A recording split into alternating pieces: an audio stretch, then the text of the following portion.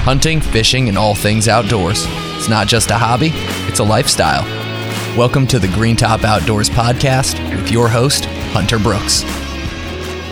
All right, welcome back to another episode of the Green Top Outdoors podcast. Hey, I got Jut Updyke back on today. We're going to talk about deer season, and I got Andrew Napier. Andrew, how are you, sir? Doing excellent. You? Jut, I'm doing great. Good. Jut, how are you doing, sir? Amazing. Feeling rested. That's good. Good. Yeah, because you needed it. Yeah. February's a good month. Yeah. And you know, we just had the worst day of the year came and passed back on January 6th? Was it 6th? January 6th. Insurrection Day. Coincidence? I don't know, man. I don't know. No, so I say it's the worst day because it's the last day of a deer season. It's a tough day. And it's a tough one when it rains like a hurricane. Yeah. Rains 2.5 inches most, across the state. Yeah. My dad's club did the last day on Friday. A lot of people did that. Yeah. And, Yep. Friday was a beautiful day. Friday was perfect. And I frost in the morning, good temperature all day. And I think I was even telling you about it, Jut. I shot a doe Friday evening with a rifle that wasn't even mine. It was a left-handed rifle. Wrong-handed, yeah. I went all the way to hunt and had everything except ammunition for my 308. And I mean, I hardly ever forget something like that. But, I was in a rush. Yeah. Happens. So luckily, a guy in my club, Tom Burke, thank you very much, sir. Yeah. He's a left-handed shooter. He gave me a left-handed Christensen 7 mag with Night Force on it, and I just said, you know what, this is a good Give setup. you 3 bullets, I'll see you later. And he just told me where it was zeroed in, and it was good to go. So 7 mag certified now. That's right, 7 mag certified. Christensen certified, 7 mag certified. That's right. Yeah. You've been Night Force certified. And I've already been Night Force certified. You're good there. Yeah. So put some meat in the freezer next to last day. Yeah, that last day is always tough because you want to. I tell people in the store all the time. Tell people I hunt with, if the season was in right now, I'd go. Yeah. I'd call out of work today and I'd go hunting. Absolutely. But it was nice to sleep in until 7:00. That Sunday. It was just nice. It's nice to not have to go hunting that Monday. My club hunts the last 2 weeks straight. It wears on you. Try to work some. Try to get through Christmas. Try to keep 50 hours a week at the store. Try to get 50 hours a week hunting.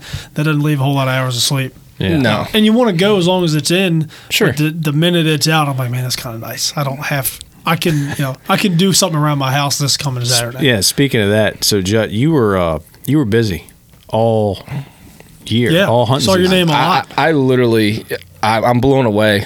We saw each other earlier in Blaine's office, and you were like, still there's a lot of people that don't understand or know exactly what you do. I would say I want to preface all this with thank you to you especially and all of Green Top for helping me get the word out, because this is the first time a spaceship's been involved in deer hunting. Yeah, right. You know what I mean? It's a new thing. It is. Yeah. And there was a little bit out there, like if you ever came across, if you were a YouTube junkie, you may, with interest in deer hunting, had gotten marketed to from Drone Deer Recovery, which is the original up in Ohio. And once I saw it, I was like, that's what I want to do. They put out some good content. They do. They're easy to follow. It all makes sense to hunters, non-hunters. It's Yep. cool And he's stuff. exploded. Sure. You can buy drones now. Yep. They have a drone repair facility up there now. Like in association with the Deer Recovery. Yeah. Through that brand. Yeah. Wow. And ag drones, pet recovery, an exclusive division of pet recovery. Wow. He's signing up pilots all over the country. So, that's a little out of my hemisphere. The thing that I had that I feel like really diversified me, because I'm not the only pilot in Virginia. There's several. We've had Mark on here. Yeah. And we've had Back 40, Albert and Daniel over on the western side of the state. Yep. But I think what really separated me from the group, because I took a lot of calls for all parts of the state, but I think it was my ability to build my own content and market. Being the fact that you can come home, pull a couple SD cards and go to work. Yeah. It also caused me to realize, I was spoiled from the jump. So let's even go back to before the Green Top Expo. I ended up at the 11th hour with a booth. Yeah, that's right. Yep. Yeah. I never rush ordered a banner and consumables and handouts and everything else in my life. Grateful for it. Like I said, there's not any one thing that I can put on it other than word of mouth and just the awesome state of Virginia. Kind of perfect storm too. Yeah. Yeah, absolutely. But even the game department was like super supportive. Good. If I ever had a question, I got an answer. Somebody called me back if I didn't get an answer right away. It's class act all the way around. And it's good to see the resource working for the consumer instead of the other way around. We need them all the time, but it's not often they need us, or we can work together. And there's enough out there. You see people. They see a guy in green pants, they freak out. Yes, you know what I mean. And I think our DWR, I can say specifically, from doing video work with them over the years, they're trying to bridge that gap of communication. Sure. Like, we're here to help. Sure. Yeah. There's a lot of good folks in that office. Yeah. Well, going back to the expo, and you having your booth and all there, speaking of that, the Governor Youngkin dropped in on the expo on us on Saturday, and the only booth he actually went to was your booth. Yeah, that was bizarre. He was you don't miss him either, because there's 40 people walking at one time, and he's 6'7". Yeah. But he was 7'4" that day. He was very impressed with evidently he had heard of the business or heard of you, and he went straight to your booth and was asking questions and talking to you guys. So I thought that was pretty cool. I saw the guy with Secret Service with the thing in his ear kind of lingering, and I was like, what's up with this? Yeah. And he's just like, we'll be back in 20 minutes exactly. Yeah. He wasn't lying. There's a line in Happy Gilmore when the limo goes by, goes, whoa, Burt Reynolds is here or something. Yeah, exactly. Yeah, no, Governor Youngkin was awesome. Here, yeah. Yeah, he's Cool. he's very supportive. He's very, very supportive of the Second Amendment right. The outdoorsman, yeah. We'll see. Good for us. Hopefully he'll veto that bill that's going to hit his desk soon. Yeah. But that's a topic for another podcast. Correct. But For another day. We're talking about controlled airspace now. That's right. Yeah. Yeah, the season started off just getting into the expo. I had no idea so many people were going to come and ask questions. Thank goodness Mike was in the booth. Yeah. I mean, I had Albert in the booth. I had Mark in the booth for one day.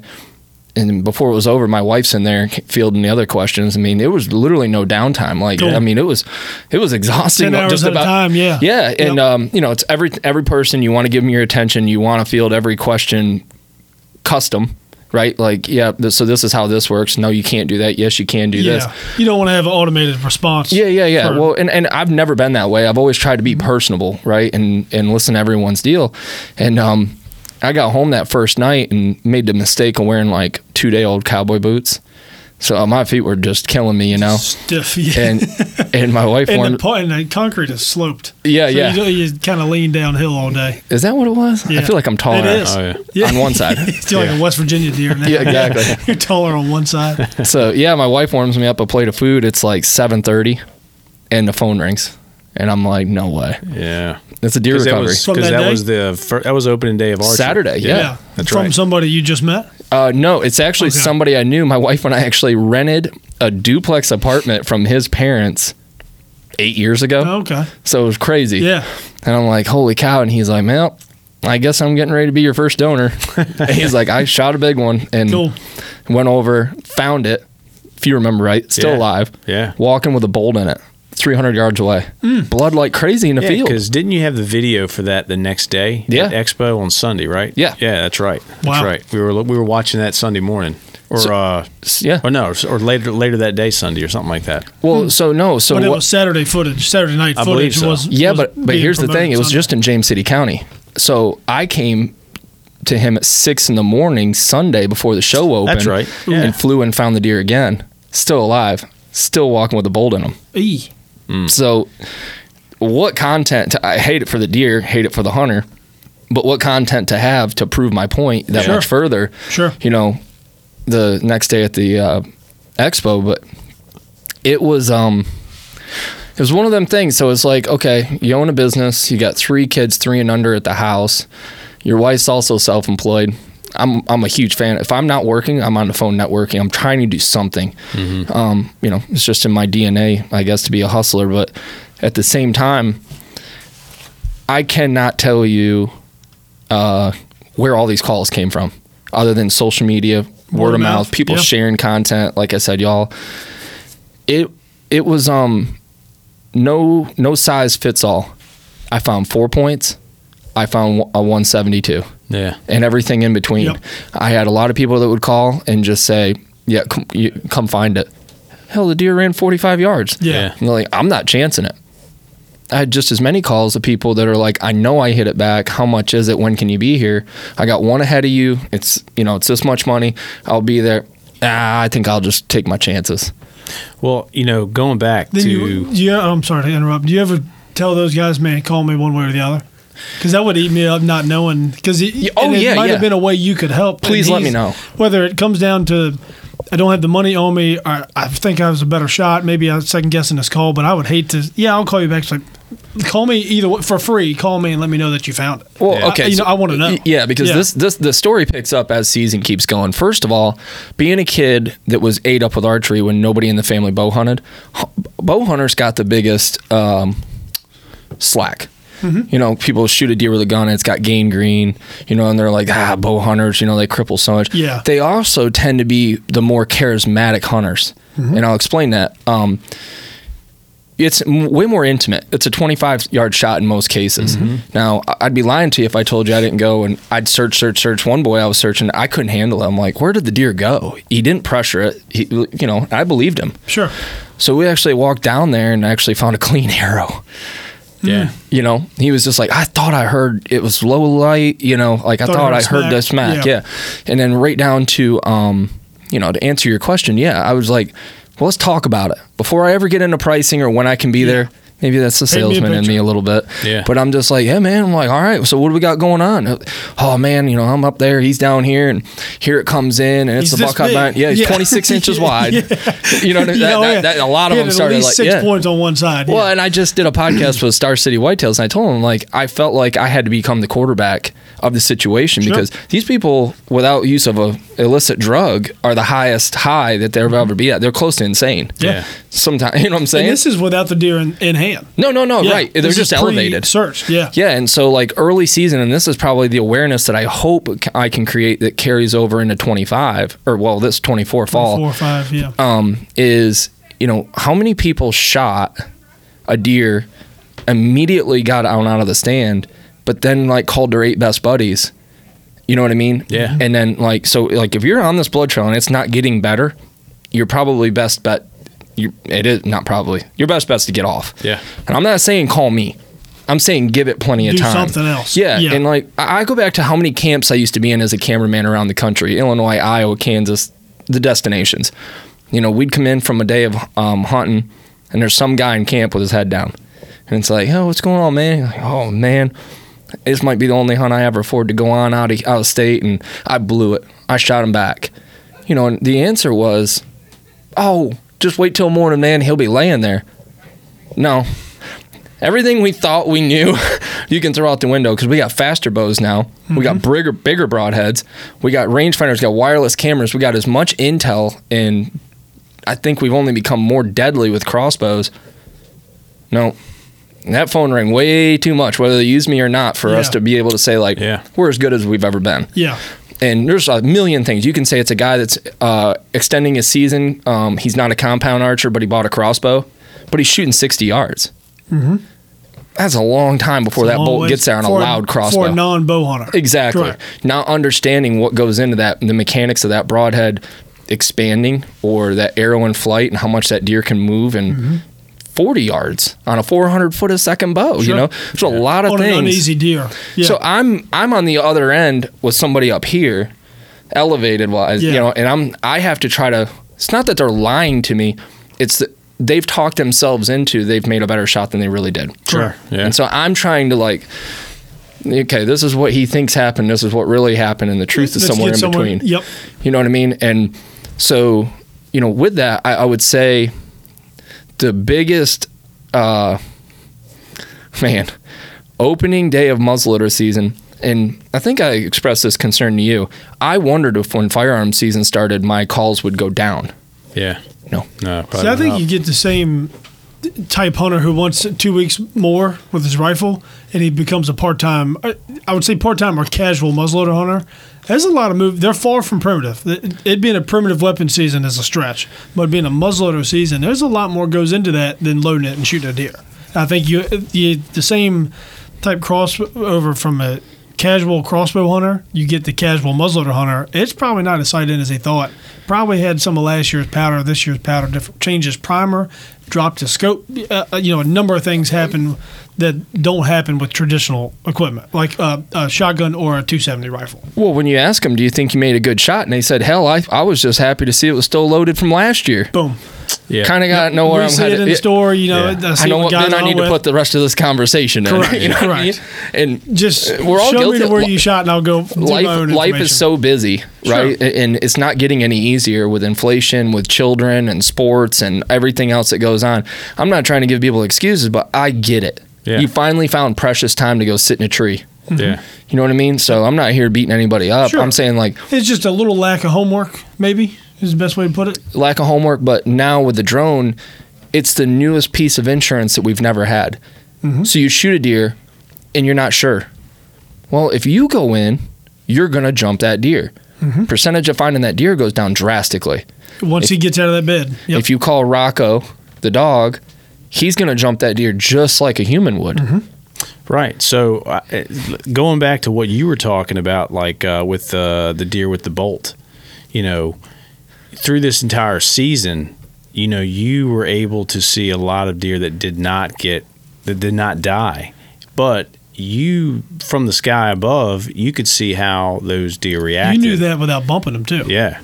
So 400 feet in the air. So, you know, some tips just for people or in yourself when you have to when you're tracking a deer, why you have to be careful, why you need to wait longer, because just tendencies of what deer do when they're hurt. You know, like when they lay, you got a better perspective compared to most people. Yeah. Compared to a guy on the ground with a flashlight. So I was learning too. Okay, I'm not an expert in any case. Not from a hunter, not from a drone operator. I'm not an expert. What I can tell you is I've seen enough to start putting some patterns together. Yeah. One of the biggest ones. Listen, I'm going to preface everything what I'm about to say. I lost the biggest buck I've ever shot in the state of Virginia at 25 yards with a muzzleloader myself this year. Boom. Got the kick. There he went, and I'm like, oh my gosh, I just shot an absolute hammer. Four steps into the blood trail, my wife reaches down and pulls up and goes, wow, look at this big old chunk of bone. That must be from his ribs. I'm like, I've never seen rib bone before. Like, how could I have hit him in the leg? You know, I'm like, it was. Of course, I backed out, and guess what happened next? Jarvis, you know, looking for my own deer. Still had foliage, still made it tough. So as season went on, I started getting better, I feel like, with my questions. Okay. Like, what happened? Well, he ran 50 yards and he stopped and he stood there a while. That ain't good. But let's go into what we did see that was like more of the data. And this is very hard to wrap your mind around. 70% of the deer that I was called out for that I got out the first day, the day that the deer was shot, were still alive. Now, that's not to say they lived. Right. A lot of them ended up, unfortunately, dying of sepsis. Yeah. Which, going into the category of and we've talked about it on here before, but a gut shot deer is a dead deer. It's bottom line. Yeah. Unfortunately, it's a grueling death. Be right here. But he's dead. It's not the best way to go. But you can jump that deer as many times as you want to. And take him over Sepsis takes time. Yeah. And the other real constant that I notice, again, we're looking at them with a drone. Most of these deer, these shot deer, gut shot, liver shots, whatever, their first bed is within 150 yards of the shot site, and they're turned around watching their back trail. It's interesting. Say again? So if I killed him here. He runs 100 to 150. Straight line, looked like you smoked him, good blood. I found a bed, and he's not in the bed when I get there. Where is he now?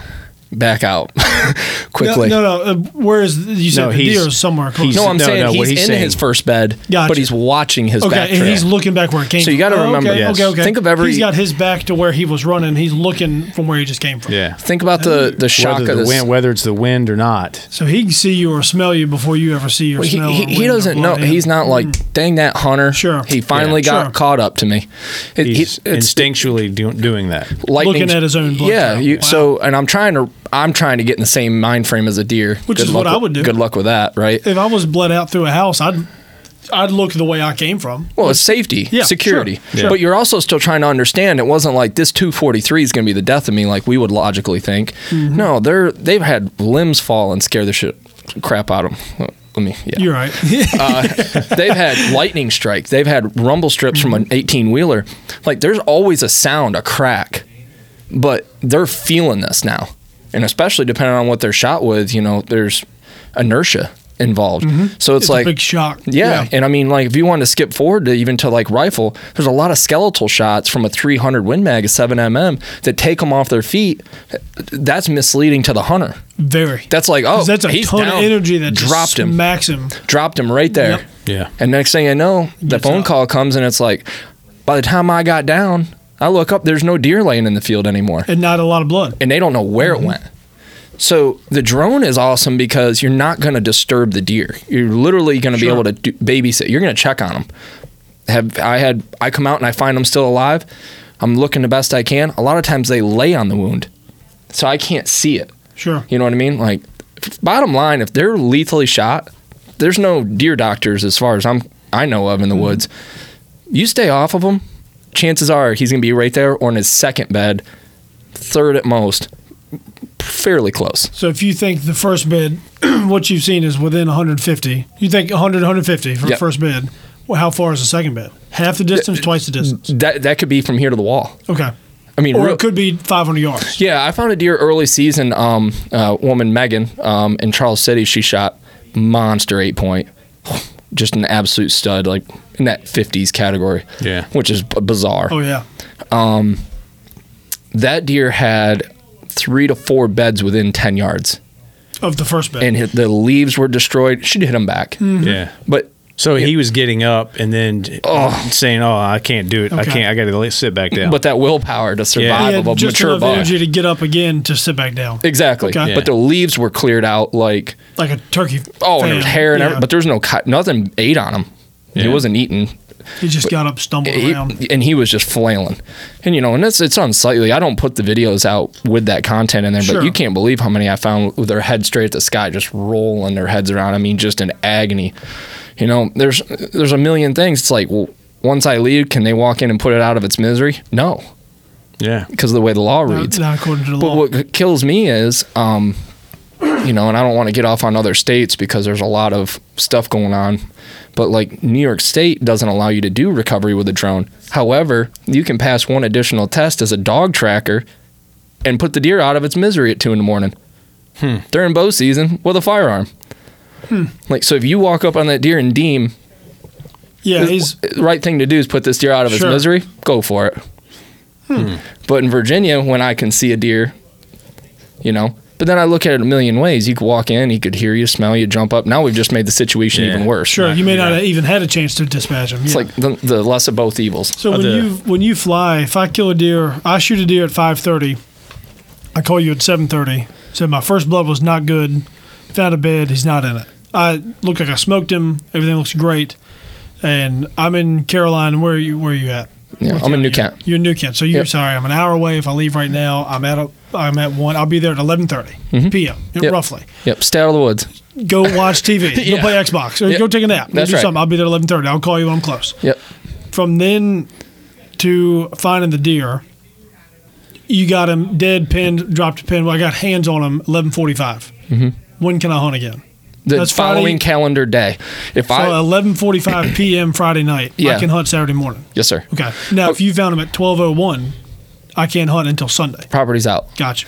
So, and I do want to get into this in all of us. I share the enthusiasm with Mark, Albert, Daniel. This was a very dry fall, if you remember. Okay. So, as a very positive, up kind of guy, you like sunshine. I like sunshine. Yeah. No, Drones don't. Nope. I want rain and I want overcast, cold. Yep. In a dream scenario, I guess would be light rain. Would it be high or low barometric pressure where the temperature drops throughout the day? You could probably really find them then. Oh, well, you got to remember our drones fly in the rain. Okay. So I don't need like clear sky, but partly cloudy, but just, You're fine. All that. 35 mile an hour or less wind, rainy, overcast. Our odds are a foggy way up. day, probably not good No. because the ground temperature is high and the air temperature is low. You got it. So But you want the opposite. You want a crisp, clean air with a cold ground. Again, one size doesn't fit all. Early season, what we experienced was 70-degree days, right? And whatever the sun's shining on, rocks, stumps, right? They're holding heat, anything porous. Yeah, so you're out there at 8 o'clock at night, 9 o'clock at night. Well, the drone is designed the way any infrared camera is to find the hottest thing. All right? Well, you're seeing every stump, but you're not seeing the rabbits early season. Again, the foliage is tough too. Yeah. But as you're going, like if I fly something north to south, a lot of times I'll come back south to north to make sure I didn't miss something because of a ball of cover. Yeah. Of foliage. Fly the same line. But here in Eastern Virginia, we have so much water. That water is hotter than the air. Mm-hmm. So now I'm dealing with that. Even when you have a big swing, like 3 days of 65 and then a 40-degree day, that water's still 60, 55, even if it's 50. Classic example is the hot side of Lake Anna. During the winter, there's always fog over it because the air temperature is lower than the water temperature, exactly. or ground temperature. And that causes, you see the fog more in the higher altitude areas. Out west, Charlottesville, up north, Loudoun County. Anytime I ended up in those situations, flying at night was always a doozy when your ceiling's 400 feet and you're used to being in flat Eastern Virginia, but that mountain's 1,000 feet tall. Yeah. Correct. You know what I mean? You're like flying in the dark. Feet is not ground level, sea level. It is. It's ground level. Ground level. Yeah, Okay. AGL. Yep. So, so once you get into a constant cool, so mid to late November, right? We get those like normal late November temps, Yeah, 30 all that to kind of 60 stuff. Then there was steady. something really cool that happened. Then you get a 65-degree rainy day. Well, the water's the coldest thing, right? So you see every duck. You see cool. every rabbit. Yeah. You see, there's no hiding. Foliage is gone. Yeah. So I had a major increase, not only in success, but calls appropriately enough because we were in firearms season, a lot more people in the woods. Sure. And it was just like boom, boom, boom. Awesome. So it's really neat. Once the conditions got a little more in your favor, and there was more people hunting, it's just like the door opened up. Yeah, that too. Because there's that many more chances that somebody's going to call that agrees to the fee. Sure. Yeah, but there's Sure. also That's a good way to put it. Yeah. But there's also people looking for pets, cows. You had to find a cow for a guy. You know what I mean? Yeah. It's not just deer recovery. You know what I mean? It's you can find people. You know what I mean? Yeah. That's what's great about this is that it's kind of a year-round thing for you if you think about it. It Maybe is. not as busy on the calls when it's not hunting season, but you were just saying recently, you found the cow for the guy, but you are looking at people's properties, you're mapping them, you're also looking at, hey, what's if I'm a owner of 600 acres, what's my property look like population-wise after the deer season? Yeah, 100%. And you guys were right. The pressure. I want to segue into that. The calls, for whatever reason, December 1st through December 10th really slowed down. I'm not even talking one a day. I'm talking 3-4 day gap. And I'm like, well, that's about what I expected. Fine. You know what I mean? I think dog hunting's it's going to pick up once we get towards Christmas-ish. The last 2 weeks, as you shared, is a big tradition for a lot of folks to take the last 2 weeks off. Yep. But my foolish self saw an opportunity to go to South Carolina and film and locate hogs for this guy that's trying to do hog eradication.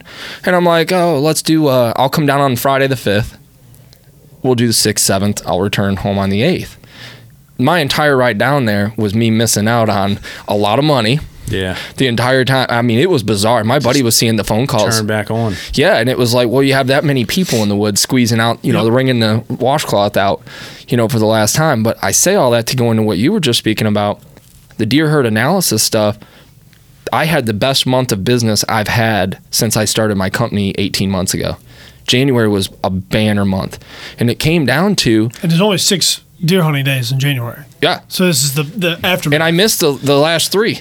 Yeah. You know what I mean? So the aftermath is caught on, and now it's the spike. And so it's people, it's everything. It's clubs going, all right, so we've got 2,500 acres, which is a lot. I can do comfortably without feeling like I'm counting the same deer twice because I'm locating every single one of them, building a map, which is super awesome. It's an interactive map through Google Earth with every pin, buck, doe, elevation, latitude, longitude. It's you can learn about your bedding areas. But guys that have been trying to kill the one they nicknamed Sledgehammer all year, want to know if he's still living. You can find him. Exactly. And 2 weeks after season, he's got his antlers. Is he still here? Yeah. Right. And so, but that's what I'm saying. This whole deer season was the aha moment of like, there's no one size fits all. So it was like hunting clubs. they're having some issues. Our kill's way down. We don't know what the heck's going on. But we got 250 acres. Well, I'm thinking to myself, like, hopefully it's broken up so I can do this over 2 days, or I can call in Mark. He's done a couple with me this year. He can take one side of the road, I'll take the other. But they got 50 members. Mm-hmm. So even if I'm charging them $2,500 to go do all of that, then build all the maps and all that kind of stuff, that's $50 a member. Yeah. They're happy to do it. They're like, we just need to know what's going on. Like, did we hunt them the wrong way? This guy's blaming the dogs. We're blaming the farmer for shooting all the deer in the summer. Sure. You know what I'm saying? Like, there's all these other things. Then you've got the diehards. Where's Sledgehammer? Yeah. Where's Thor? Where'd he get You know what I mean? Yep. And did the neighbors get him? Yeah. Right. Yeah. And I'll tell you, it's amazing to see the look on their face. Because I'm just as shocked too, but I'm flying. So I'm emotionally involved for that day, even though I've never been to the property. I had a situation where I flew this guy's property. Amazing. I mean, literally a sanctuary, 1,200 acres. Guess where all the bucks were? A mile south of where he was getting them at night on camera, and his standing corn and his beans that he left and his cover crop and all that. A mile to the south on the neighbor's cutover. Just hiding out there. He realized at that point. He was just feeding them. He kind of figured it out already, but this more drove it home because he's the hunting manager of the property, the land manager. It's not his property. But he was like, I don't have enough conducive cover to hold these deer. But light bulb. There you go. I mean, now you have information that you didn't have before. Legitimate. It's not like I think there's 80 deer out there. No. I know you got 170 deer on this piece of property. That's what it was. And you need to move them. If your buddy's got them, you need to have something like he's got. If you go between him and your food, you'll now hold the deer. But then comes the fun part. We just mapped it. Yeah. We just flew it all, and I'm recording the entire thing so they can, who wants to watch 6 hours of footage, but, I'm constantly hitting the map so you see it up on the screen too, so that's in the record. But then you go back to the map and go, well, what do you have? Now they're asking me, what would you do? Yep. Well, this whole area here, looking at it, what is that? Well, that's poplar. Like, that's stuff that's not even like real, it's not even going to bring $1 or anything. Well, now that we just mapped that out and measured it all, there's 47 acres in the center of the property that's really not good for any wildlife. Right. Yep. So we're not going to cut it all out of there. Now I've got a guy that I'm working with a spray drone. He's going to go spray and kill everything, because otherwise all that poplar is just going to be regrowth. Yep. It's going to come back. We're going to spray it and kill it, then put the cedar head on the spray drone, because you can't get equipment all the way in there. And now we're going to go put CRP warm season grasses, what we want there. We're going to create. He's going to make a bedding area. That's right. And hopefully, depending on what this guy wants to do, he'll leave that as a sanctuary. Exactly. This is land I'm not going to hunt. This is land on land that I hunt. Yep. That's going to stay. Yep. And it already wasn't being hunted because that's where there was no deer sign. Correct. You know what I mean? You're exactly. You're taking 50 acres of nothing and making 50 acres of and this isn't for the guy that thinks. This guy's running over 60 wireless cameras now. Yeah. Okay. Like, he knows what's going on. He's tracking these deer until they leave the property, and then he's like, where are they going? Yeah. But it was crazy. Like, if you could see, if my mind serves me, it was a 40-acre cutover. And his food plots were working. Oh, yeah. Just they weren't sleeping plots. Yeah, they were food Especially plots. once the cover went away. Yeah. Yep. Right? Once the leaf canopy went. Mm-hmm. But it was like 40 acres of cutover, 36 deer in the cutover, but like 6 of the shooter bucks. That he was claiming as his deer because they were in his food. Exactly. Yeah. Would it be feasible, or would it be good for him to do the same thing you did for him in January? Do it again in September before season starts, just to see if there is a difference preseason versus postseason, or depending on what he has. I flew a lot. Yeah, get the August flight compared to the January flight. Yeah, 100%, because it's coming up. Mm-hmm. All right, so. Now, obviously, it's hard. It's tougher to see at that time Canopy. of year. Yeah. Right. But if you're a guy with a lot of cutover and all that kind of stuff, I flew a ton of stuff in September, August, on rainy days, because they stick out. And what's even cooler at that time of the year is their velvet. It's got blood in it. Yeah. Yep. Oh, yeah. You see the whole deer. Exactly. And you get a pretty good read on the antler size. Yeah, you got it. Yep. How much cutover? 10 foot or smaller, or deer height or shorter? Yeah, and that's the other thing. I know we're bouncing around. We could talk about this for days, but a lot of times when people were calling me to come find their deer, even with the foliage off, I'm asking them, like, where'd the deer go into? Cut over. I immediately was just like high-fiving my pug, because that's awesome. Yeah. I know. My confidence goes way up. Yeah. But that's relatively clear cut. Then I ask my next question: how old is it, and was it replanted? Yeah. 10 years ago. Have you? So now have it's you? 10-year Have you, pines. have you gone into those cut over at all? And they're like, yeah, a little bit. I'm like, are you? I'm there now. I'm like, look up. Can you see the sky? Not really. Nope. You know what I'm saying? Yeah. Well, then that means that my plane can't see down. That's right. Yeah. And and I started on this, and I apologize for kind of reverbing or going backwards on this, but That's all right. one thing that I wanted to talk about was how dry the fall was. We were basically forced to do most of our recoveries in the evening time.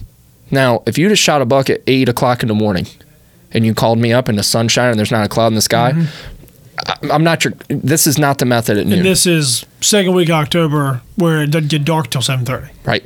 I'm not going to come out there until 8 o'clock. Sure. Let the night air come in. Let it get dark. Exactly. Yep. Well, to your point, you could go the very next day and you'd still be in good shape because Absolutely. because if you said it on previous podcasts. These deer, whether they're dead, they're laying somewhere, they're going to hold that heat for a couple days, at least. And from an education standpoint too, just because you shot him at 5:30 in the intestine, in the stomach, doesn't mean he died at 5:31. Right. Like that deer might have lived for 24 hours. So really the clock starts the following day at 5:30 as far as keeping warm. Okay. But I had very, very high success. All of us did, Mark included, 2-3 days. I had one 72 hours after the shot, and that thing was on fire. Really? Yeah. Oh yeah. So he might have made it another 2 days before he finally gave out. You never know. He just the body held heat. But it all comes down to, like, there's so many variables. Okay, I wasn't there for the shot. I'm going off of what you say. It starts out in the woods, and like, man, he's like a 160. I got to find this deer. He's 26 inches wide. Then they get back to the truck, then they call me back, and they're like, yeah, I'm going to go ahead and go with you. I'm like, man, I was like, that sounds like a big one. I'm going to say he's at least 24 inches. So he's starting to drop already down to reality. Sure. You know what I mean? Which is actually a good thing for all of us because the guys are like, you know what I mean? Like, that's why I joke. Off the ledge a little bit. That's why I joke and say I got to be the quarterback when I get there. But you there's just no bottom line. If you shoot a deer and you get down and you start pursuing the blood trail and it is not increasing, you're better off backing out. That deer means enough to you, call for the drone. Yep. I have nothing bad to say about dogs. There's some awesome dogs in the area. Some of those guys reached out to me. I caught a lot of flack on social media. Like, the dog's more the traditional way. So that's in my notes. I'm glad you hit that. Oh boy. I don't want to misquote myself. As a houndsman, and most people do have a special relationship with dogs. Of course, whether they're gun dogs or they're pet dogs or they're your neighbor's dog that you hate. Everybody's got a good relationship with dogs. Right. A dog cannot do what a drone can do, and a drone cannot do what a dog can do. They are two separate entities. I don't think it should be a me and only me or you and only you. It can be both. There's a world that can live in harmony. I agree. I don't think a dog can see infrared from 400 feet in the air, and I don't think a drone can smell a deer. So there's certainly pros, cons.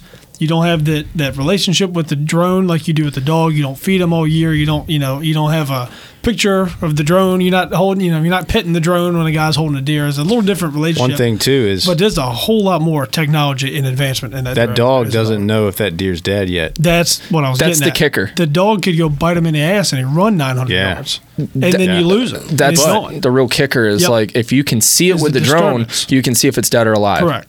We're not going to make them deader. Correct. Yeah. So I hunted with dogs my entire life. Sure. I've hoped to do that until my grandkids, could decide to quit hunting. Of course. But there's just such an obvious, a noticeable gap. I don't want to say obvious gap because I don't want to put down any houndsmen either. I certainly I sympathize with them. I respect the crap out of them, and I've referred them. Two different worlds. Yeah, and I've referred them, but this is the order that's happening right now and again, everybody's like, well, of course you do. You've charged for your service. I'd rather, before you call all your buddies, if the deer means enough to you, first step is call the drone. Because that's going to really reveal what's there and what's not. Sure. Again, just like hunting a piece of property you've never been to, it's easy to take the map and scribble out the red of the water because there's no deer there. Yep. It's easy to scribble out the roads because there's no deer there. Yep. So eliminate what you know. Yep. Is what I'm getting at. Use the drone first. That's when I'm going to say, gosh, there's a lot of cover right here. I feel like I saw a thermal, but I can't get my zoom lens through there. I can't get my spotlight through there. You need to call a dog. Nobody's been there to spread scent all over to hurt that dog. Yeah, nobody's jumped that deer yet. Yep. What time did you shoot the deer? 8 a.m. Okay, it's 8 p.m. I would see if you get a dog lined up for 8 a.m. tomorrow. I don't see many living past 24 hours. That's my recommendation. Yep. And I have no problem sharing the Sure. I'm telling you. I actually tried to talk my wife into letting me get a Jack Russell and send him off immediately for training.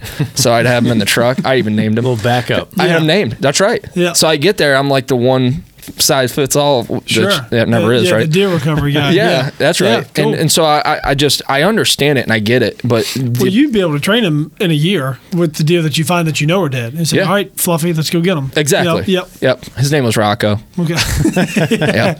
He was a Jack Russell. Yeah. I don't know. We got 2 dogs now. My wife is already like, look at the hair in this house. Yeah. But it's such a. It's arguments old as time. It could be the bow hunter versus the gun hunter. It could be the dog guy versus the drone guy. It could be anybody.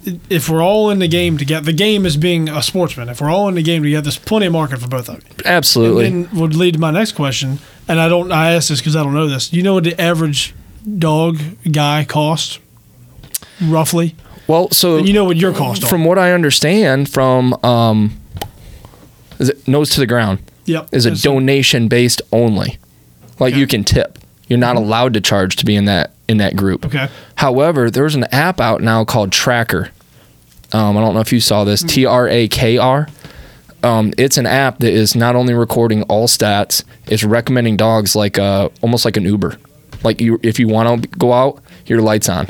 And you have like $1 sign, $2 sign, depending on what you charge, what your success rate is, how far your average deer ran. Whoa. You can go into this thing by broadhead, by caliber, by elevation, and it gives you stats. So it's like, where do you think you hit the deer? G4. and the percentage moves. Wow. Were you elevated? Yes or no? Yes. Okay, because that was a little high. Jump up. Mm-hmm. Yeah. All right. Now it's like, how far was the shot? 20, 25, 30, 35, 40, 25. It go up or down. Yeah. The percentage go up or down. Because they're pooling from 400 dogs. This year it was dogs only.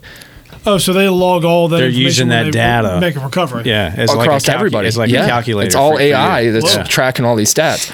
So now I'm in conversation with them about becoming kind of the guy that's helping head up the drone operators.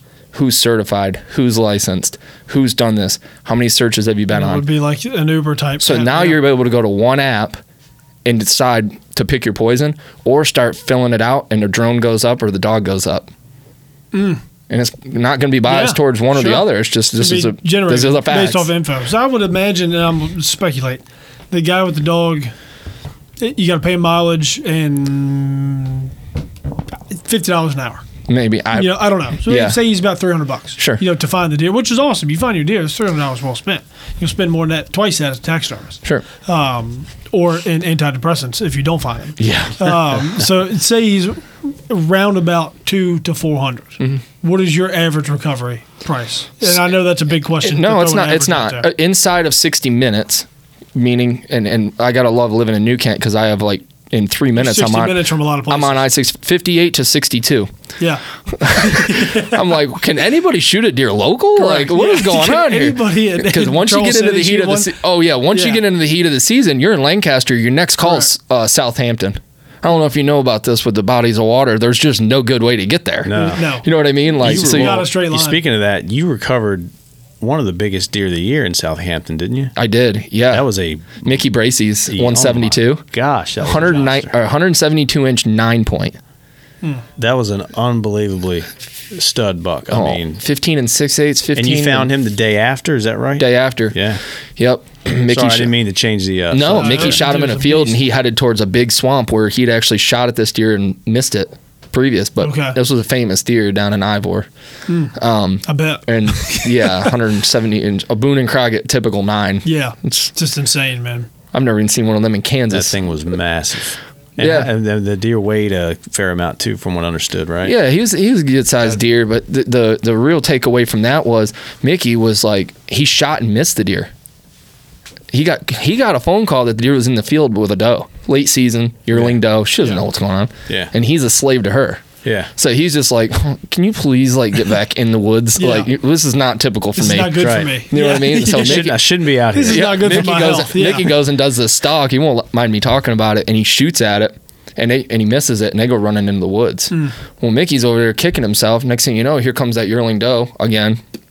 just ignorant, doesn't understand what's going on. Sure. Walks right back out twice as close with the buck right behind her. Boom. Ooh. But he hits it back, and he calls his taxidermist, and he's like, "Oh my gosh, this is terrible." Like blah blah blah blah. And he's like, "Get out. We're calling the guy with the drone." Yeah. Again, everything was perfect. It's been cold. The water was cold with all that swamp around there. No foliage. We went back 5 minutes. 5 minutes. I went right as it was turning daylight. I was there. Flew the drone up to whatever it was, 350 feet. Took off an infrared. Found a small buck. Found a doe. I'm like, all right, everything's looking good. And then you could just see the outline right at the tip of the land. Cool. Yeah, it was bad. It was awesome. Yeah. That one's getting featured all through Buckmasters. Yeah, he's and huge. it's all over the place. He's won like every big buck contest around here. He's a giant. Yeah, that was an absolute giant. That was a really nice buck, man. Yep. But get back to it before we forget. Your average price within an hour. $425, as long as it's like I said, within an hour. And I base that because by the time we talk on the phone, I get loaded up, I leave, I get there. Even if we find it in 5 minutes, we're there. I'm there a minimum of an hour because I'm gonna try to go with you and film the recovery. Build some cool content. I do my best to shoot some nice photos for you while I'm there, and then I'm gone. Yeah. Now, once I get past that 60 minutes, I either try to throw it to Mark if it's over towards Madison County. I ended up there was quite a few nights I ended up down in like Blackstone, Southampton County. Yep. There's just nothing short about it. Yeah. You know what I mean? And I'm like, jeez. I got it for fuel I absolutely destroyed my truck this year. I mean, this thing's barely 2 years old, 80-some thousand miles on it. You know what I mean? And because you're just going, you're every day, all night. Absolutely. You know what I mean? And so to do this, you have to be self-employed. Most importantly, have an understanding wife. But I mean, you can't believe how many times I was coming in. Well, she was getting up to make a bottle. Yeah. And I'm dead. She's like, "Good morning." I'm like, "Good night, good night." I'm out. That's cool, man. Yeah, it's a tremendous life. Okay, it's everything I love. Helping others, deer hunting, big deer. You get to be a part of it. And I started off on the customer side of service of the hunting industry. I started off as a guide. I got a lot of joy out of that. And then as I got into the hunting industry, the filming, even when things weren't going my way as a young adult, and you're looking at like, gosh, you got the pressure, you need to get a real job, you need benefits, you need all these things. I couldn't help but when I was doing another job, and not to say there's anything wrong with these other jobs, just for me, I couldn't help but daydream about like, gosh, everybody some people went to college for this, some people do this. I got all my experience in the deer hunting side of things. Not that I get it right every time, but that's where I'm most comfortable. That's where you've got your life experience and your work experience. Exactly. Yeah, you know what passion. I mean? Yeah, there's nothing in the woods that can really throw me off. Where I'm just like, never seen this before. Yeah. You know what I'm saying? Stuff that comes up, but it can only be so much of a shock when you've got, how old are you? I'm 36, but I've been doing this since. And you've got 30 years experience. Exactly. Being in the woods. Exactly. Yep. Whether and you got over 20 of that is pretty much being an adult. So this was the good Lord's gift back to me to get me where I can make a living to support my family, but I can be doing something I absolutely love. Yeah. Now, how does it interfere with your hunting time? Or do you tremendously? Or do you try to? Yeah, I'm sure. But do you block off? You say, I don't care if Donald Trump calls me. I'm not picking the phone up for the next 2 days. No, you can't do that because you as soon as you do that, you become unaccountable. And I'll have to put some things in place. I don't want to share my future expansion goals, but because I don't have it all figured out yet. Well, you need a squadron. You need a fleet. Yeah. You get them every 59 minutes. You show me, you give me an 18, 19-year-old that says, I want to learn to film, edit, fly drones, and I love deer hunting. Yeah. I'll make something out of them. And I won't crash. Please have them call me. And I won't crash your $20,000 drone. Yeah. Right. Yeah. Because and that's a good point on both ends, because you got a 20-year-old guy. He's like, man, I'm single, love to hunt. I hate every job I ever had. All I want to do is be around deer hunting. Yep. Or be around the outdoors. I want to look for loose cows. I want to find mittens when she gets stuck in a tree. This is stuff I want to do. He can't afford a $20,000 drone, but a guy who has a drone company, can help him. Whether it's you co-op it, you lease it to him, you work with the brands. Like, we will get you started. You got to show me the promise. Yeah, and another thing is being able to market the content. I mean, that's where when the calls slow down and I put a video out, the calls ramp right back up. Yep, it was that easy. I had a really good. And your name is synonymous with the drone guy. Drone guy, Jut Updyke. And you got a crisp name, Jut Updyke. Yeah. It flows well. Yeah. I appreciate it. Who should I call Jut? Who? Jut Updyke. Yeah. That was the other. That was the other thing. Yeah. And like I said, I can't say enough about the people in Virginia that were just like, they believed in it. They saw it. They liked it. And they were just like, call this guy. Sure. No different than Donnie Briggs when Mickey shot his deer. I'd never met Donnie. I'd heard of him. And he had heard of you. Well, that's all just it took. because of word of mouth and friends, and people in circulation. So, it's going back to the 20-year-old. Everything's all about risk, right? And what you're willing to put into it. I'm a little riskier of a human being than probably most people are comfortable with. I get in the truck and drive 23 hours just to put new batteries and trail cameras in Kansas, just to turn around and drive back. That's dedication. You know what I mean? Something to talk about that. Yeah, well, it's fun. It didn't feel fun. Yeah, you handle a lot of phone calls. It wasn't just but I have some of the same parallel. I get in the car and go anywhere 10, 12 hours. Yeah. It's definitely gotten harder as I've gotten older, but what I'm getting at is like, I'm not ready to hire somebody yet for that, but I am actively, this is going to be a job posting interview too. I am actively looking for somebody. Plug, job opening. Yeah. Job opening. No, I am looking for that person because I have been very, very fortunate with my media company. Forget Jarvis for a minute, even though they play hand in hand. I'm doing a lot of videos. I'm doing all kinds of work with the New Kent County all through it. I mean, I'm working with the sheriff's department, school district. I'm doing offshore boat videos. I've got Langley. I've got NASCAR stuff coming up. I have a lot of work like that. What I really desire is to get somebody up to speed, and I understand what that comes with. Yeah. I could go get 10 listings for real estate a month at a fair price. I could teach somebody that repetition work, where they could sit down. They do the same thing every day where I critique it and fix it. Yeah. And then after a while, like shout out to my buddy Cody Britton that came from Alaska and Montana and came to me in October. He ran with me for 20 days as my cameraman / driver. Yeah. So I could sleep. Handler. Yeah. But Cody, I started Cody when Cody was 19. Cody didn't know what he was doing. Yeah. We were just friends back north. And so Cody's here. Well, Cody's sitting right next to me with a laptop, rough editing projects. This job's done. I start a new project, switch seats, and I see what he's done, and I can put my touches on it, clean it up, boom, Dropbox, out it goes. Because we had a whole night of deer recovery coming up. Yeah.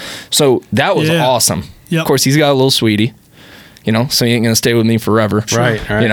But somebody local could actually have the time of their life. Cool. Yeah. That has a desire to do video work, marketing, everything, content, whatever it is. Come up with the next coolest way to make a grill cleaner look awesome. That's right. You know what I mean? I have so many different things going on. My notebook, my calendar, everything looks like, I'm definitely far from Einstein, but I got to imagine our handwriting and my desk is organized similar. like his was. Yeah. It's on there somewhere. Yeah, that's right. Yeah. Real quick, when you hit on your price, that's a good thing that you're running in the January, February, probably into March project, looking for your herd assessment. Deer analysis, is that what you call it? Yeah. What is that? Is that price per acre? Or is price per acre, location. I know about how much time it's going to take. I can look at your property from Google Earth on X multiple different ways and realize, okay, there's a lot of pines. I got to fly a lot slower. I got to take my time in this section. If it's a bunch of cutover, you tell me it's 1,200 acres, but then I go through and select and you had 600 acres in crop. I don't need to search it. I can look across that one time and I'll see it. Even if it's a mile away, I'll see it. Yep. So, I don't really focus on the field. I try to cut it out. I try to be very cost effective. And that price goes all up and down, depending on the cover. Exactly. The agriculture. I've had them all the way from Loudoun County all the way to Southampton. That's something that a guy like we had brought up, the guy we know who you did his farm. Man, that's serious information for those guys because they're serious hunters. Well, you take it side by side. Yeah. Take two farms side by side that are the same size. We know both people. Again, privacy to the landowners. Literally within 20 acres of the same size property.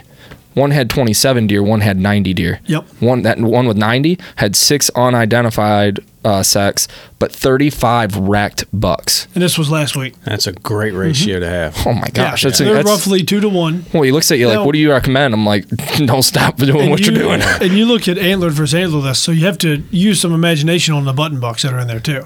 Well, the cool thing about it is you're a hunter. You guys know this. Again, that's a topic you have your own podcast about, but a single doe bedded by itself 99 times out of 100 is what? Right. A button buck. Yeah. So you're kind of, I'm trying to vocalize that while we're flying. So the ones that I'm flying where it's the same amount of acreage, 600 acres, and you've got 27 deer, you know, they're like, what do you think? I'm like, I don't think you have enough cover. I don't think you have enough food.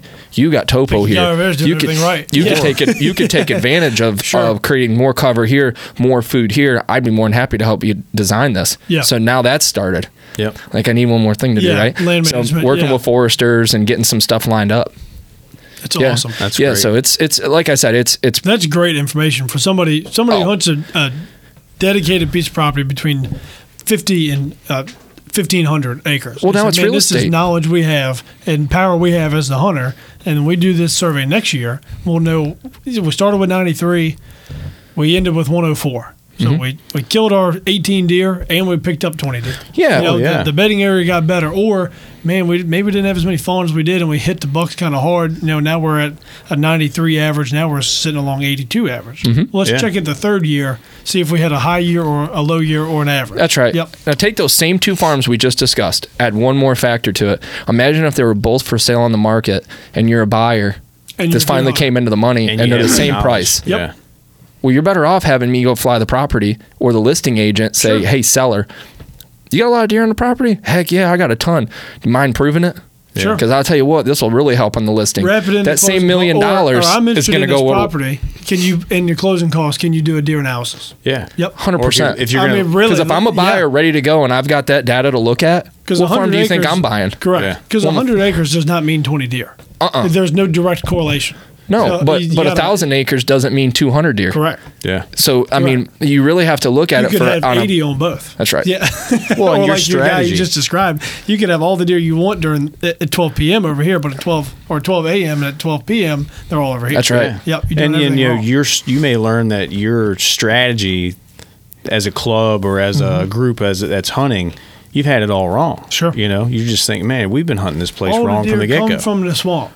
What you know? Maybe not. Yeah, right. Maybe they do when it's a certain temperature, certain pressure, right. but the majority of your herd lives in this area. Yeah. Yeah. Yeah, all the information you can get, the better. I mean, Sure. Just like that's why we spend the money on trail cameras and gear and all that stuff. Scent Why, lock, you know, and if cover you're scent, I mean, you're paying all that. dues All of to it. a club, to a dues. hunt club. Yeah. Fuel to drive you an hour and back Why, and forth. Yep. why would you not spend a little extra money for your members to gain more information on figuring out? All right, what do we? Especially what do a we have 1,000 here? acre 20 club lease or Oh, 20 guy lease. yeah. You're like, man, we'll chop it up. It'll be like $45-$50 a piece. Yeah. We're Yeah. all going to benefit from it.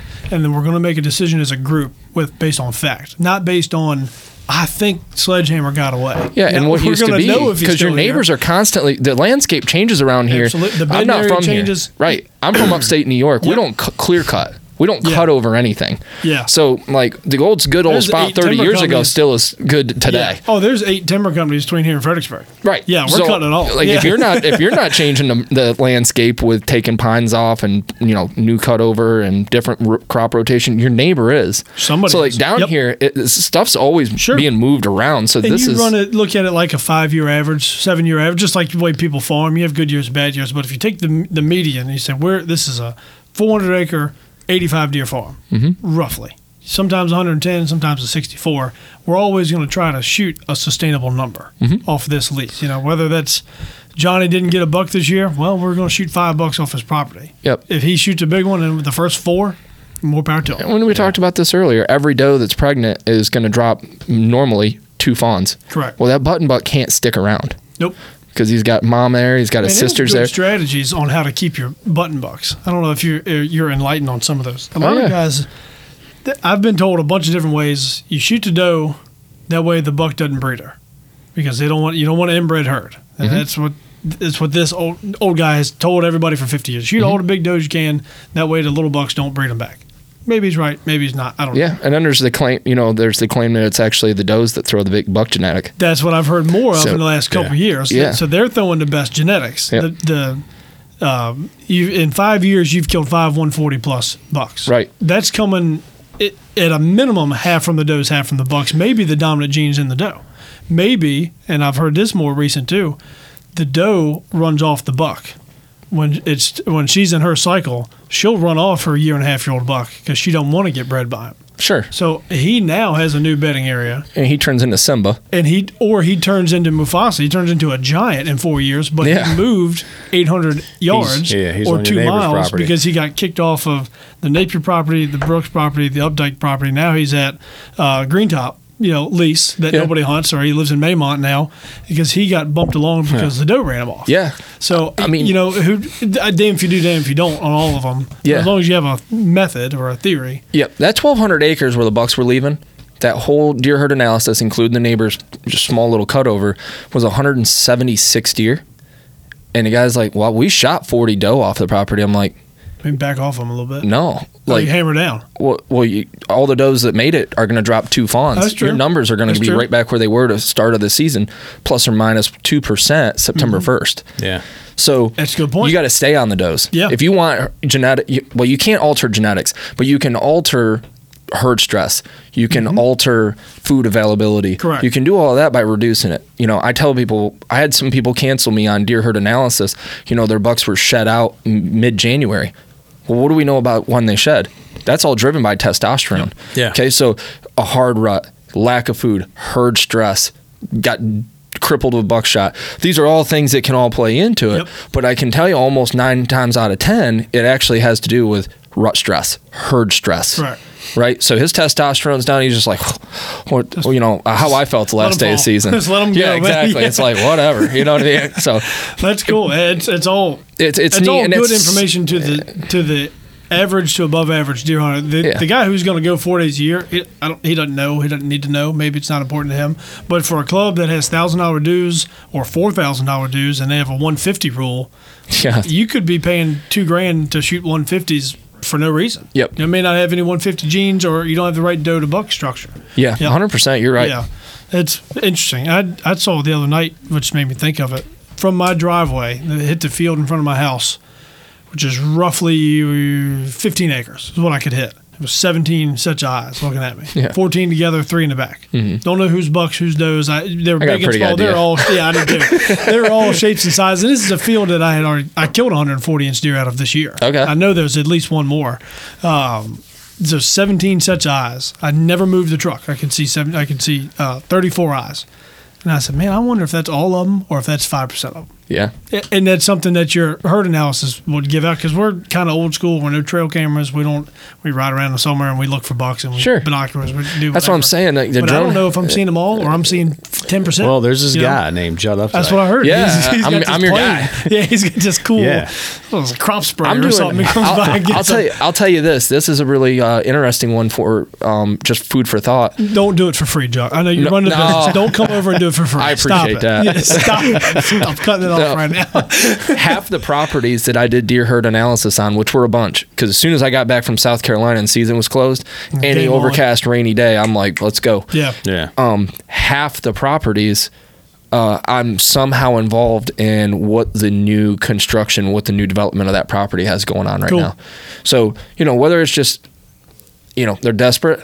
I don't know, but it's not just a way for you to make money. It's a way for you to help the hunter and hopefully change the landscape. Well, I saw what they saw from my point of view. Mm-hmm. You get too close to something, just like me running my business. I ask a lot of people that aren't even in media, when I have questions about my business or what things look like. Because you get too close to something, you become blinded by it. Yeah. Yep. You know what I mean? If you hadn't changed your underwear in 4 days, you don't smell that you smell bad. But everybody walks by you does. That's right. Yeah. No, but that's a great perspective. Yeah. You obsess about it though too. I do. It's 12 months for me. And then the guys that obsess about that critical time of the year that they look forward to every year, they spend a lot of their time, money, and resources into is, what, I really want to know what I'm looking forward to next year. And there's a whole lot of opportunity they didn't take in the 9 months of downtime. Yeah. They didn't do a deer survey. They didn't buy new trail cameras. They didn't.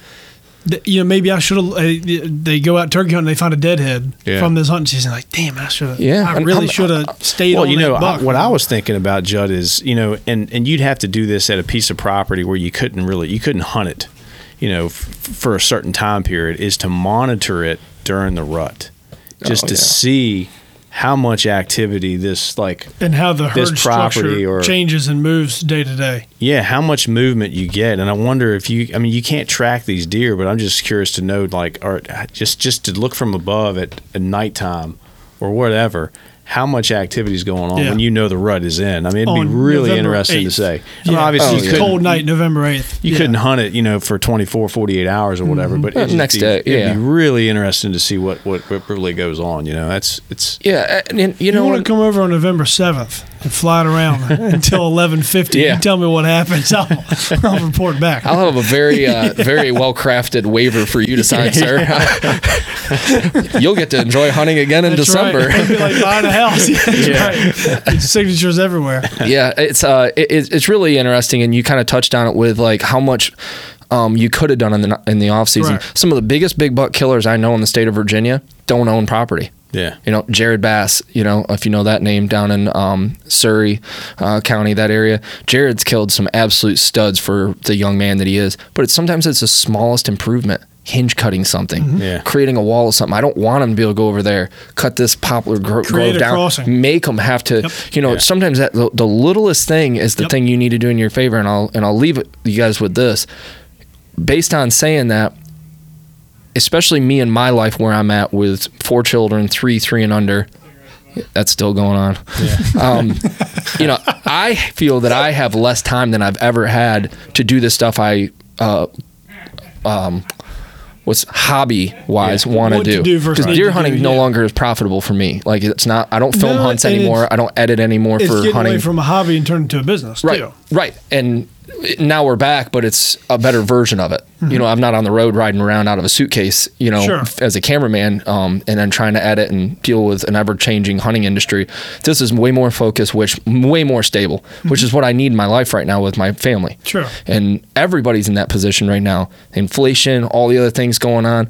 If you do anything, the data and the time I can save you can make the difference between your entire season. Yep. Yeah. And you go into the woods with confidence, it's a way better experience. 100%. Just like Jesse Moorhead used to shoot before we went in with his bow every time, because he had muzzies, he could change the blades out and put new blades in. Sure. Why do you do that, Jess? You're one of the best, most accomplished archers on the planet. He goes, because I'm sitting in that tree knowing I just fired that bow at 30 yards and I hit it in the X. That big buck's come running in, he's in trouble. I'm not a diehard bow hunter. I shoot mine every morning before I go hunting. Shoot 3 arrows. Okay. Yep. Every single time. Yeah. So I want to know that confidence just worked. So this Correct. plays It into just that happened. confidence. Like, we've done a good job. Sledgehammer's back this year, and boy, did he put on some size. Now let's keep him. Let's keep him. Correct. Let's get him enough bed this there new to keep cut. him. He's in our new cutover. You know that now. Yeah. He's regular in that new food source, and I don't like putting food sources next to bedding areas. A whole nother conversation, but I definitely don't need him moving a mile. Sure. But we can hunt corner to corner of our property. We'll spread them out a couple hundred yards. Yeah. Let's move them along. Yeah, 'cause you do need to kill them in daylight. Yeah. And they need to move. Yeah. Yeah. And I need them to where do I want to shoot them? Out to bed, cruising, or on the food? I'd take them cruising every time. If you can make them cruise. If you can, like the guy you talked about, if you can create a funnel and say, I'm gonna pull this down to one of 3 50-yard guesses. That's right. And I'm gonna play to win on which one it's gonna be. Anytime you can color in the map and say, I know he's not here. It's not where he is, it's where he isn't. That's right. Yeah, and that'll get you closer and closer.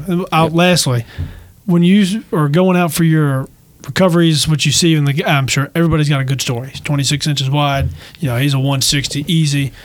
What do you hear? Well, he tucked his tail before he ran in the woods. His tail was up. No. The most common one. I didn't know if you've ever heard any sort of legitimacy in that. He kicked his legs. He kicked. I love that his tail was tucked. That's a good sign. To me, it's a good sign, but I don't live and die by tucked tail. Well, first of all, I'm not there in a lot of hunts, and people aren't filming their hunts every time they call me either for me to look at the footage and see what I saw. But the one telltale sign, well, I don't even want to get into that part of it. But the one thing I'll say that the number one call was I shot him right behind the shoulder. But I've blood trailed him for 300 yards, and I've jumped him twice. He didn't shoot him in the goodies. Years behind the shoulder. Yeah, but it's high. But 9 people inches don't realize, behind the shoulder. Anybody listening to this that wants a fun little quick task, pull up the anatomy of the organs of a deer and tell me what's behind the heart. What's right behind the heart? The lungs don't extend all the way down. And his the liver and kidneys are right there. The liver and the stomach. Okay. But this liver is a sliver. Right. If you're trying to punch the liver. 2 inches behind the heart, you're in the stomach. That's the difference between 10 seconds death and up to 24-hour death. Because a lot of people think they get shot in the stomach, it's because they die because they can't process food. No, it's sepsis, which is infection. Correct. It takes which a while. is up to 24 hours in most cases. So I used to, how long have you been in Virginia? This will be my 9th year. I don't know if they were having it at the time. When I was a kid, you could go to the hunting show, and they had the live footage of the deer. And when you shot it with the little laser gun, it stopped and it showed you the vitals on where you hit it, where the deer was going. That was always really cool. Sure. Yeah. And I mean, it's grown men, it's 65-year-old men that have killed. They got a wall full of 140 class deer. Right. None of them hit them in where they thought was the right spot. Yeah. Not saying that the laser was calibrated by departments of weights and measures, but Right. I mean, it's people get fooled. I get fooled all the time. I mean, I'm no better shot or better hunter than anybody. You hit them in the shoulder, middle to back half of the shoulder. There's a whole lot of stuff. There's a whole lot of bones that will break him up. That will slow him down. It will bleed him. I know his heart and his lungs are in there somewhere, and I know I'm going to take at least 1, if not 2 tires out when I hit him. It's a great, safe shot. The lungs Depends on the equipment too, because I don't shoot a bow the same place I shoot my muzzle. You can shoot one right through the lungs, and they'll run 50, 60 yards or more, and then they'll just flat out could just die out right there. And any waterfowl hunters listening to this, you can bang, bang, bang on a duck, watch him fly out 500 yards and stone dead. Yeah. He ran out of air.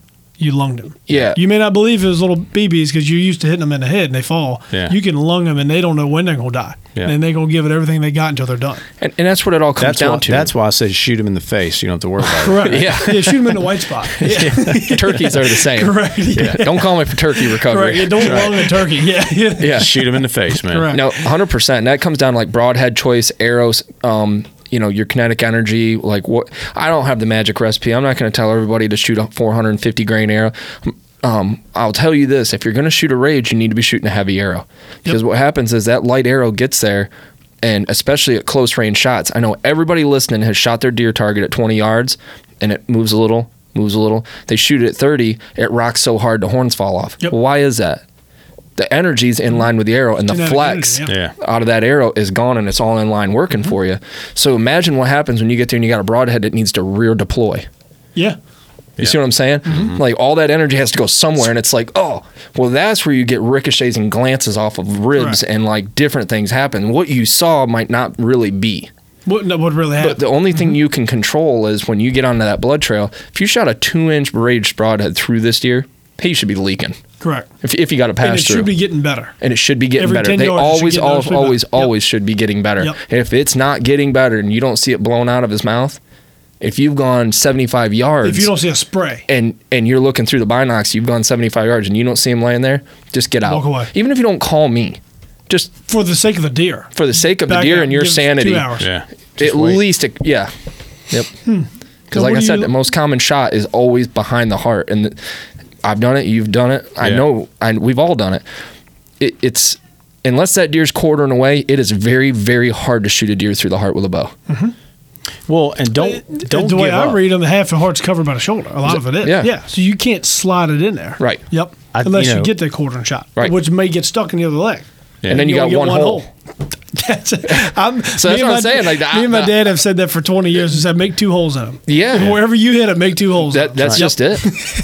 More blood. Correct. More places to bleed. If you when in doubt, hit them a little lower than you thought because the blood. We've always said the blood's close to the ground. Most It'll I've leak shot, out, man. Most I've shot, when I see him running off and I'm looking at him, if the blood's pouring out like a water hose on both sides, that makes me smile, man. I'm And like, I'll oh look- yeah. Absolutely. And I'll give that deer more time for me because I'm not so anxious. Did I hit him really good? Did I not hit him really good? One I know I smoked. I'm in no rush. Yeah. I'll go back to the house, cook breakfast. I'll come back wait and look for him because shoot. I know he's done. I'll wait for I'm not another even one. sweating it at all. I'm not calling anybody. I'm not fist bumping yet, but I'm not sweating that deer at all. I'll re-knock, reload, wait for another one to come by, absolutely, man. yeah, absolutely. That goes without Come saying. on, man. I'm on a roll. on this subject. Who's next? On this subject, I full-heartedly mean this, and I'm not. Trust me, I'm not trying to lead sheep to free land or anything here. Yes, this is a business for me. This is something, but you really, you have to understand why I got into this business and made the lunge that I made for this drone. I was a part of many, many Boone and Crockett deer that were never recovered. Unsuccessful recoveries. So monsters. Deer we passed at 3, passed at 4, finally shot at 5 to never recover. Yep. You know These what I mean? are deer not with nicknames. These got first, middle, and last names. Hey, buddy. I got one in the 80s, one in the 90s, and now one in the 50s in Virginia that I cannot tell you where they went to this day. Claiming on big deer die hard, claiming on a poor shot, whatever it really is. But now I can actually smile looking at the Mickey Bracy's, looking at the sleigh balls, looking at the guys that shot a deer that I don't know if they would have been found. Yeah. They could have been. I'm not saying like they wouldn't have found them without me. I'm not saying that. I'm saying some of these deer went north and I found them actually back to the southeast. Yeah. Sure. And people are like, what? He can run like, I'm like, sooner you look at a deer, I always say this, just like we covered, the sooner you look at a deer as a big rabbit, the better off you'll be. Yep. I like that. They're very, very typical. Yeah. Yeah, and when it comes to tracking deer on foot, which this is not a good promotion of your business, not finding them with a drone, but you're for ethical means of finding a deer. Certainly, it's become pretty obvious. When you are looking through the woods, open oaks, you can see, during the daylight, you can see 90 yards, 100 yards. Where would you walk if you were the deer? Yeah.